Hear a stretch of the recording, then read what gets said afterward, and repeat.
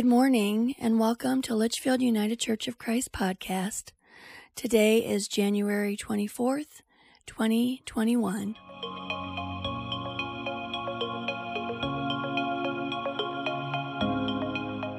And I ask now that you join me in our opening prayer.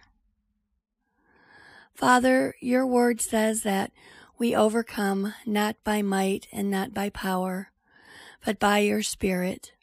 So we lean into you, believing that you are at work in the unexpected adventures in our lives. We trust in your goodness, no matter our circumstance. We stand on the integrity of your character, especially when we face the impossible. You are good, you do good, and you are working in all things for our good. You came to set us free, so we believe you for freedom, hope, healing, rescue, and deliverance. We choose to believe that impossible is where you start. Miracles are what you do. We believe in the name of Jesus for signs and wonders and miracles in our lives. We believe for the supernatural in every area of our lives, in our marriages, in our relationships, in our parenting, in our ministry and career, in our friendships and our community. God, you are greater than anything we face. That is evident as we bring to you those on our hearts and minds. The family of Larry Shank, Carissa, Scott Singleton, Mary Sampson, the family of Mary Samples, Mansell Samples, Brian Longbottom,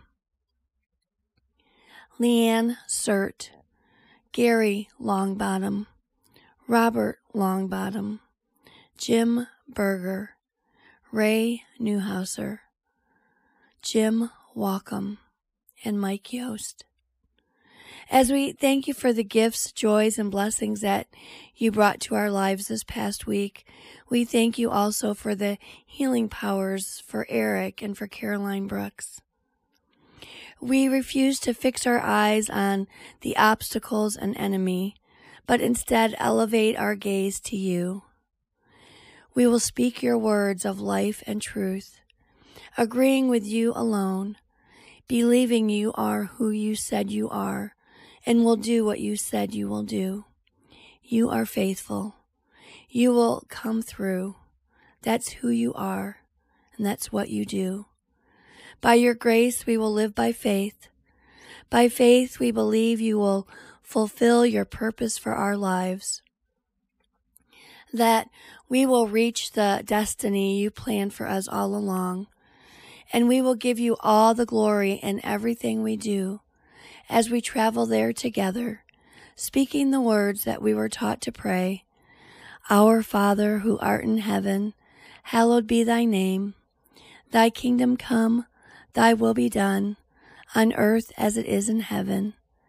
Give us this day our daily bread, and forgive us our trespasses, as we forgive those who trespass against us.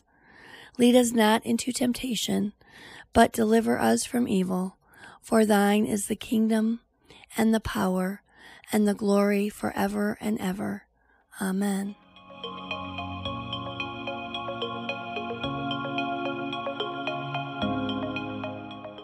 Our message this morning is titled, Can God Trust You? And our scripture reading is from the book of Psalms, chapter 62, verses 5 through 12. For God alone my soul waits in silence, for my hope is from him. He alone is my rock and my salvation, my fortress, I shall not be shaken. On God rests my deliverance and my honor. My mighty rock, my refuge is in God. Trust in him at all times. O people, pour out your heart before him. God is a refuge for us. Those of low estate are but a breath. Those of high estate are a delusion. In the balances they go up. They are together lighter than a breath. Put no confidence in extortion, and set no vain hopes on robbery. If riches increase, do not set your heart on them. Once God has spoken, twice have I heard this, that power belongs to God. And steadfast love belongs to you, O Lord, for you repay to all according to their work. And now let us pray. Help us, Father, to trust in you all the time. Help us, Father, for we know not to trust in money or power or in righteousness. Help us, Father, to trust you for the spiritual and material blessings that we need to live. Let our hearts be inclined to coming to you all the time, no matter the situation. Help us, Father, to come to you in boldness and in the assurance that you are merciful, knowing that you never turn away those who come to you. Thank you, Father, for the guaranteed access to you because of the blood of your Son, Jesus Christ. Thank you, Father, for being our refuge at all times. In Jesus' name we have prayed. Amen.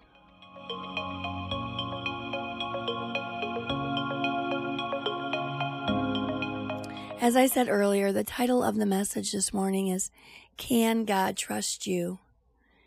In these trying times, let's all decide to give God our very best, and to accomplish this task, it requires a lot of trust. This morning, I want to share with you what needs to be in place in order for real trust to be established. As I share the drivers for building trust, I want to contrast our ability to trust God with His ability to trust us. But before I do that, let me share with you the definition of the word driver so that when you hear me use it this morning, you understand the context. For the purpose of this message, driver is defined as something that provides motivation to act. In other words, it is the strong force that brings about something like change, for example. Psalm 62 actually captures the three drivers of building trust. Let's begin reading at verse 8. It reads, "Trust in Him at all times. O people, pour out your heart before Him. God is a refuge for us. Those of low estate are but a breath. Those of high estate are a delusion. In the balances they go up. They are together lighter than a breath. But no confidence in extortion, and set no vain hopes on robbery. If riches increase, do not set your heart on them. Once God has spoken, twice have I heard this, that power belongs to God. And steadfast love belongs to you, O Lord, for you repay to all according to their work." Hidden in these verses, we find what is necessary for trust to be established: benevolence, ability, and integrity. David encourages the people to put their trust in God at all times without wavering. Why? Because God is a benevolent God who has the ability to do whatever He wills. This is the opposite of us. In verse 9, David says that men of low degree cannot be trusted to help. This is because they do not have the ability to help, even though they may be willing. He also says that we should not put our trust in rich men, men of high degree. Although a rich man can help, they promise much but actually do very little. They will cause us to be hopeful, but in the end mock us. David said that both were lighter than a vapor, for they disappoint men who put their trust in them. He does not stop there. He goes on to say that we should not trust in oppression, robbery, or riches. Riches obtained illegally will not help us, and God will not look favorably on the oppressors and or the riches obtained through robbery. He finishes by saying we should trust in God at all times, and that God will reward everyone according to their work, because both power and mercy belong to God. So what does it really mean to trust someone, to put your trust in someone? Trust is actually one of the essential ingredients in any high-value relationship. Although trust may seem like an abstract quality, it is actually a concrete condition that we can consciously develop through our behavior. Modern dictionaries define trust as a reliance on or confidence in one's strength, integrity, and ability. Keep in mind that trust is actually both a noun and a verb. It is something we have and something we do. As a noun, trust refers to a condition that can exist in a relationship between people. As a verb, trust is an act of placing our confidence and reliance in another person. Trust is always absent when we feel suspicious about someone's integrity, ability, intentions, or commitment. Consider the fact you can spend years of earning someone's trust through many examples and lose it all in one instance if you are found to be untrustworthy. Trust promotes, so it is impossible to really trust in someone who lies. Maybe this is why the Bible speaks frequently about liars and the impact they have on lives. If you think about someone that you do not trust, chances are your reasons will fall within one of these 4 areas that I just mentioned. Liars cannot be trusted fully because a person never knows when a lie or a truth is being told. Trust is influenced in relationships by our behaviors. In other words, trust develops or does not develop based on how we act. Trust is a subjective condition that is influenced by how we act. Mark Twain said, "Action speaks louder than words, but not nearly as often." Our behavior matters when it comes to people trusting us and proving beyond all doubt if in fact God is able to trust us. Also of note is that the quality of trust in a relationship at any given point is in the eye of the beholder. How trustworthy we are is determined by those evaluating us and not by our own personal opinion of ourselves. I can think I am trustworthy because I know my intentions. However, those evaluating me may see my actions, not my intentions. And when my intentions and my actions are not in alignment, doubt exists about whether or not I can be trusted. Again, trust takes years to build, seconds to break, and forever to repair. When we make a commitment, we build hope. When we keep it, we build trust. One final word on trust before we continue. Warren Buffett said, "Trust is like the air we breathe. When it is present, nobody really notices. But when it is absent, everybody notices." Keep this in mind as you consider if you are trustworthy by men or by God. And just in case you are wondering, if you can't be trusted by men, you definitely cannot be trusted by God. So let's examine the 3 drivers for building trust. And remember, a driver is a strong force that brings about change. Benevolence. In Psalms 62, David said that we cannot put our trust in men of high degree, rich men, because they lie.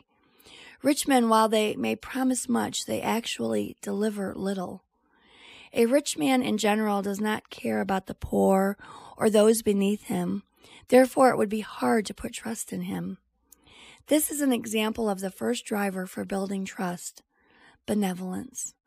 Benevolence is defined as showing kindness or goodwill, performing charitable acts, and not seeking to make a profit, to get something in return.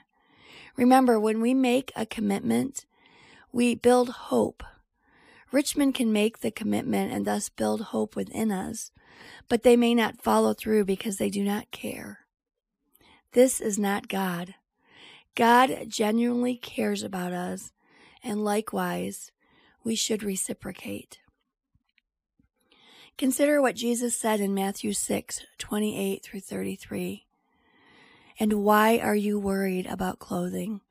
Observe how the lilies of the field grow. They do not toil, nor do they spin. Yet I say to you that not even Solomon in all his glory clothed himself like one of these. But if God so clothes the grass of the field, which is alive today and tomorrow is thrown into the furnace, will he not much more clothe you, you of little faith? Do not worry then, saying, what will we eat, or what will we drink, or what will we wear for clothing? For the Gentiles eagerly seek all these things, for your heavenly Father knows that you need all these things. But seek first his kingdom and his righteousness, and all these things will be added to you. In these verses, Jesus makes it clear that God will take care of everything that we need if we just focus on him. He was establishing that God is all-knowing and therefore knows what things we have need of. Not only does he know we have need of such things, he can be trusted to provide those things that we need. We can trust God explicitly, but can he trust us the same way we trust him? Consider this verse from Matthew 22, verses 35 through 40. One of them, a lawyer, asked him a question, testing him. Teacher, which is the greatest commandment in the law? And he said to them, you shall love the Lord your God with all your heart and with all your soul and with all your mind. This is the great and foremost commandment. The second is like it. You shall love your neighbor as yourself. On these two commandments depend the whole law and the prophets. Jesus said that God cares about us, and therefore he knows everything that we need and will provide it. Now, he speaks to our responsibility to God.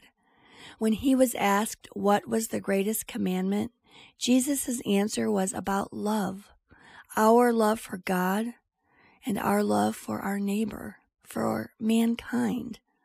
So the question that I have for us this morning is, can God trust us to love him and to love our neighbor? This is not something that can be taken lightly because Jesus said very clearly in John 14:15, if you love me, keep my commandments. The first driver for building trust is benevolence. The foundation for benevolence is love. Someone who does not try to keep Jesus' commandments cannot love him.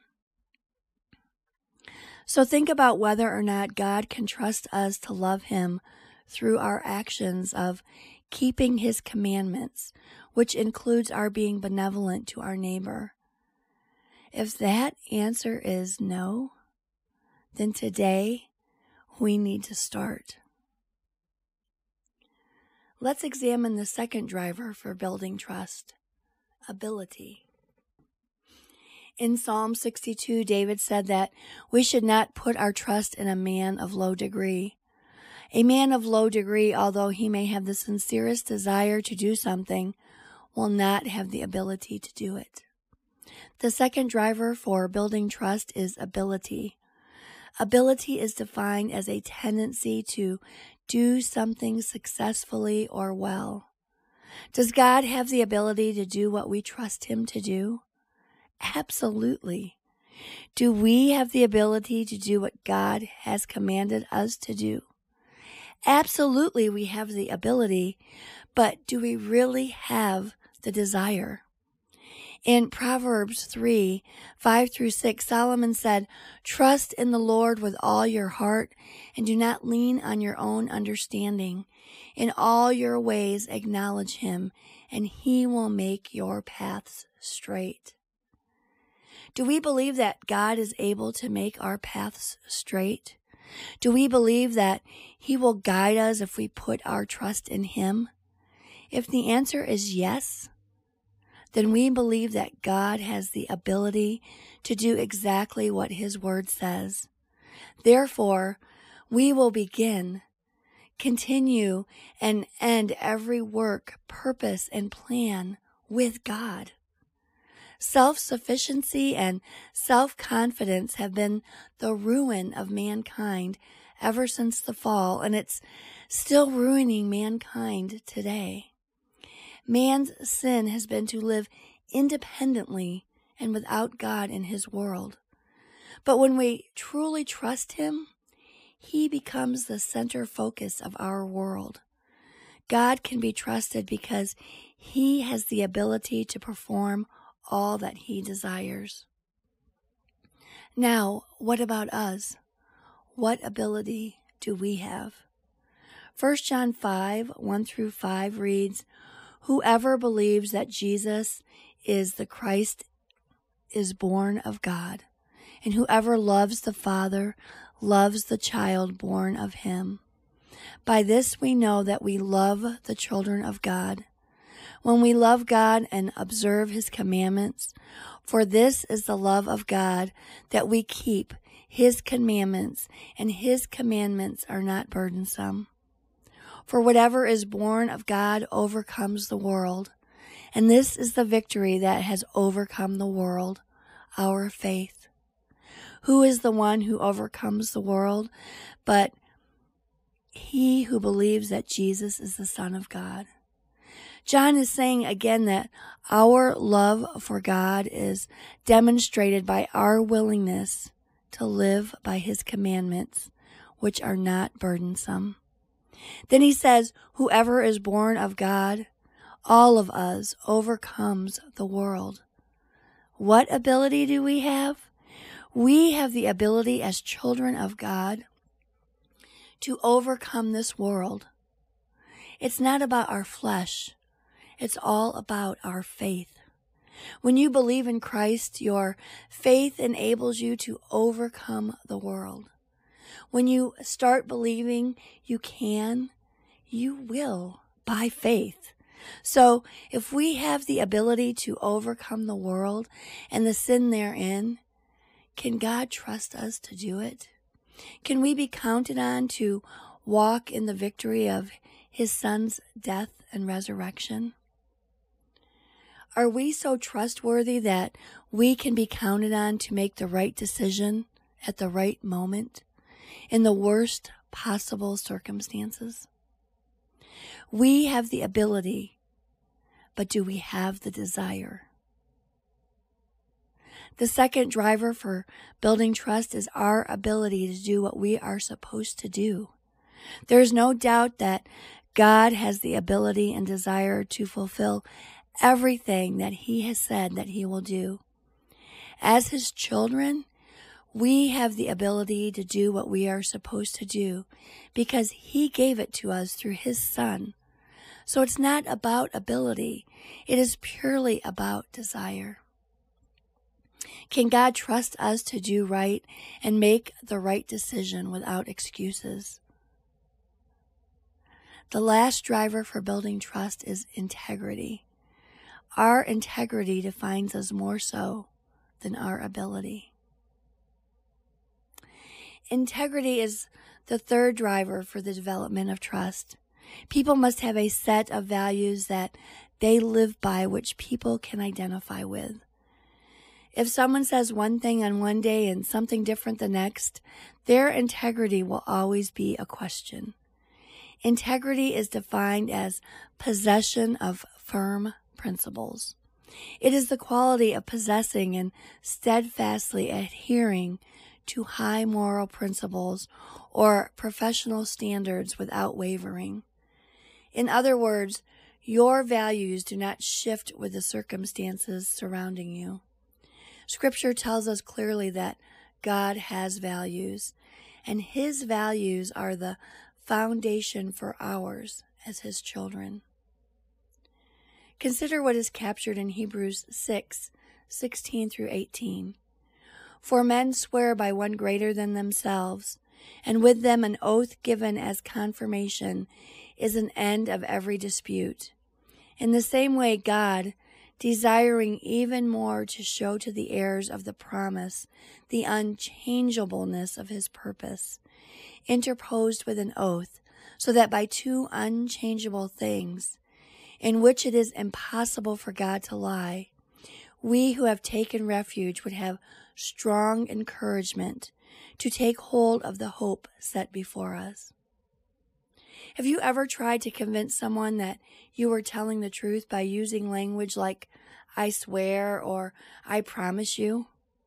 Why is it so important that we convince people that we are being truthful? It goes back to our integrity. Having integrity in all things are crucial to building trust. Our integrity cannot ebb and flow depending on the situation. Either we stand for something or we do not. Hebrews 6 states that God cannot lie. Because God cannot lie, he does not have an integrity problem. Everything that he has said he will do, he does. It's not an issue for him. He does not lie. If he has told you that he is going to do something in your life, you can take it to the bank. Now, can God have that same type of trust in us?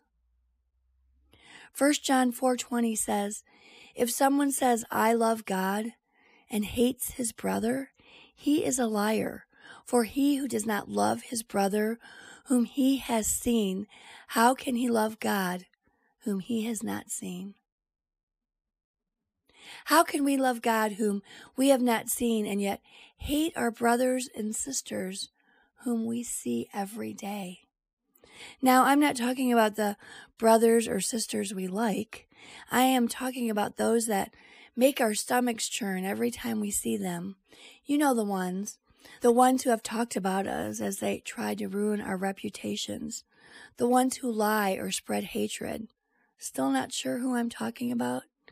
You know, those people that we talk about behind their backs, the stories we tell others about how they can't be trusted because of what they did to us.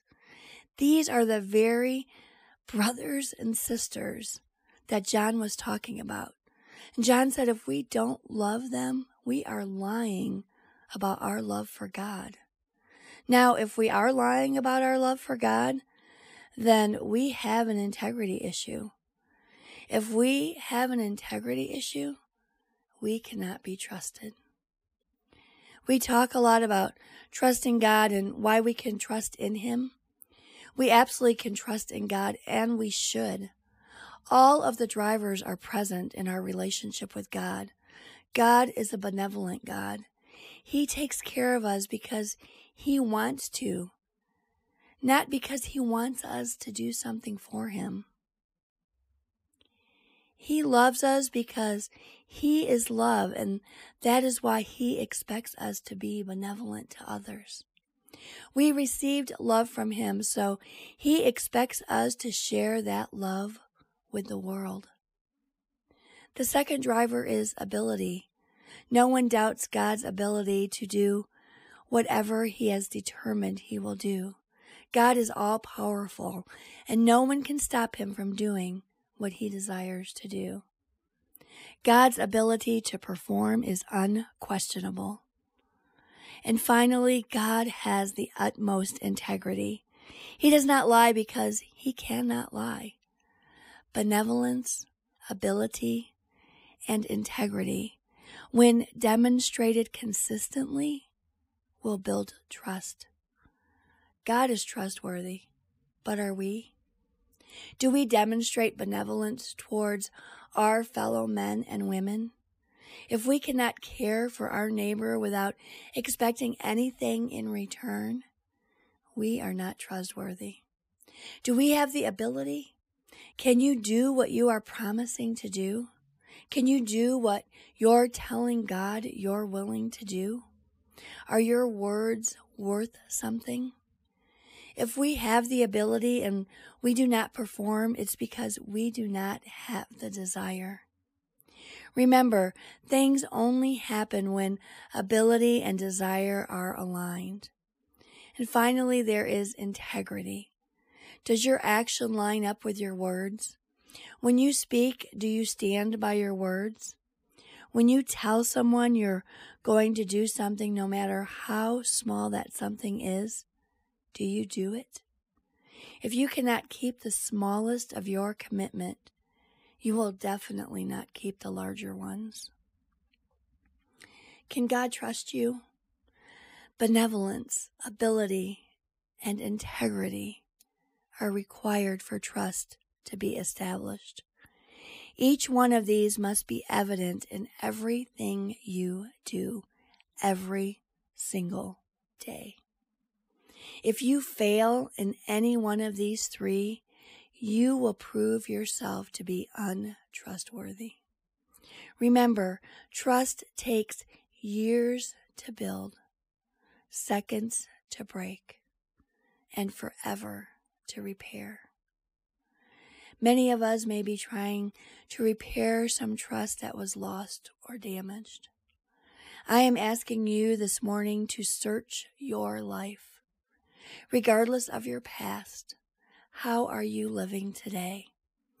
If you were not trustworthy yesterday, let today be the first day that God will be able to fully, completely trust you.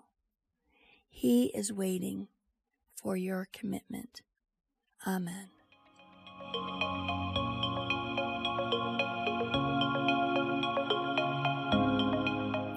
Thank you for joining us for our podcast today. We hope that you enjoyed today's message. I ask now that you join me in our closing benediction. My friends, there is a power at work in the universe. It works through human hands, but it was not made by human hands. It is a creative, sustaining, and transforming power, and we can trust that power with our lives and with our ministries. It will sustain us whenever we take a stand on the side of love, whenever we take a stand for peace and justice, whenever we take a risk. Trust in that power. We are together held by that power that comes from you. In Jesus' name we pray. Amen.